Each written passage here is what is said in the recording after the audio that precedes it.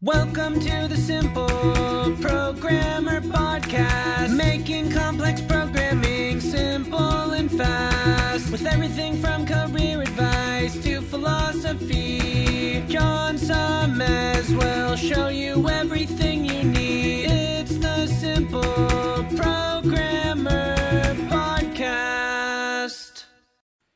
Hey, what's up? John here. Just wanted to make sure you aren't missing out. Only about half the content I put out is on this podcast. This podcast is created mostly from the audio from the YouTube videos I put out daily. When you get a chance, head on over to youtube.com/simpleprogrammer and click the subscribe button to get access to 2 to 3 new videos every day. Even if you prefer the audio format, make sure you subscribe at youtube.com/simpleprogrammer so you can check out what you might be missing.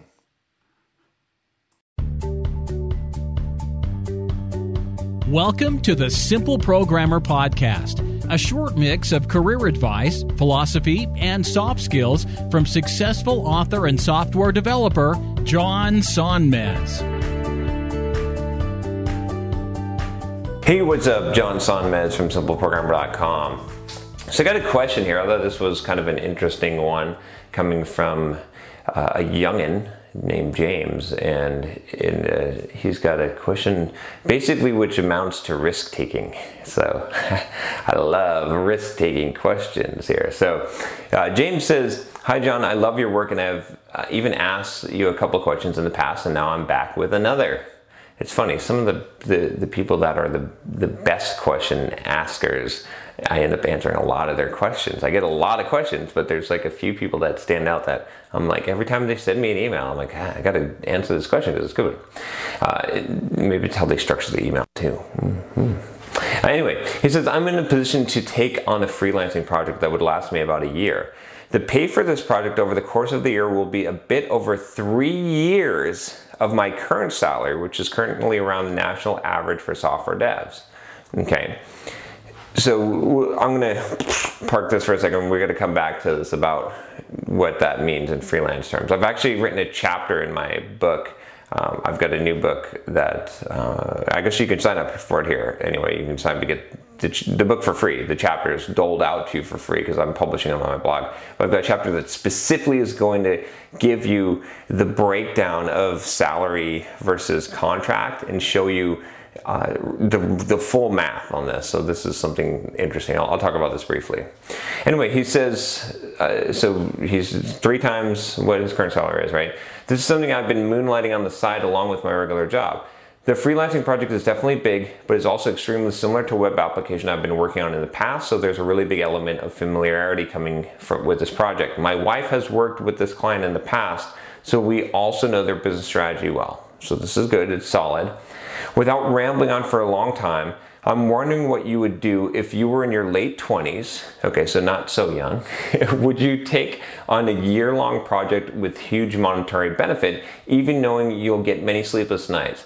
Would you quit your main job to do this? What other things would you consider before taking such a task? I do love my current employer, but my ultimate goal would be to have my own consultancy, so I'm looking at this as the first step towards that. Thanks for your time and keep up the amazing advice, James."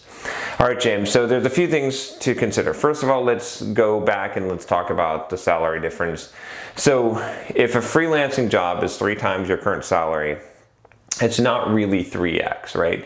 And when you add up the sort of costs and the fees that are involved, your employer is paying a lot of extra costs beyond your salary. There's benefits, there's vacation, hours worked. They're basically, again, I'm not going to go through all the numbers here. If you are interested, I don't know if the chapter's come. By the time you're watching this video, the chapter will probably have come out. But sign up for my new book on Complete Software Developer's Career Guide, and you can find it.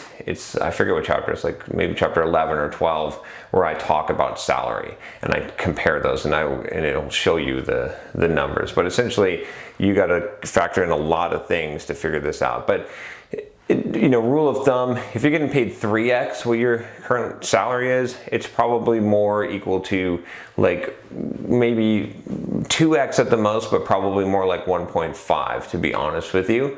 It depends on how much it is, and there's a lot of factors involved, but don't assume that it's 3x. So at the very worst or very best, assume that it's 2x, okay? That's still big, that's still good, and I'm still gonna give you this advice here. So you're in your late 20s, that does change influence, and you do have a wife. So if your dream is to start your own consultancy, there's 2 reasons why I would do this. One, this is a shitload of money, right? I mean, if you can make 2 years pay in one, that's pretty dang good. That's worth taking a large risk, because that means that you could basically go unemployed for 6 months looking for another job, and you would still come out 6 months worth of pay ahead. For those of you that are following, does that make sense, right? Plus, you're going to get a lot of experience, and then there's going to be a lot of opportunities. This could launch you into your consultancy. It can also teach you that you do not want to be a freelancer and consultant, which is worth spending a year to find out, because this may suck. You may not like this. It would be good to find out now and then go and get another job. So I highly recommend that you do this. It sounds like a stretch for you, a growing experience, in your career.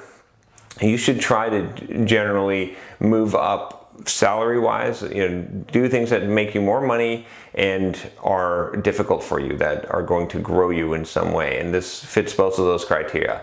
Now, you need to make sure that your wife is on board, obviously, because if you're going to be doing sleepless long nights for a year, you don't want, and the main reason why is not that you can't make your own decisions. I encourage you, everyone has to make their own decisions in life, but you do not want that to be a time bomb that blows you up, because all of a sudden you're not able to focus on your work because you're going through all these marital disputes and fights.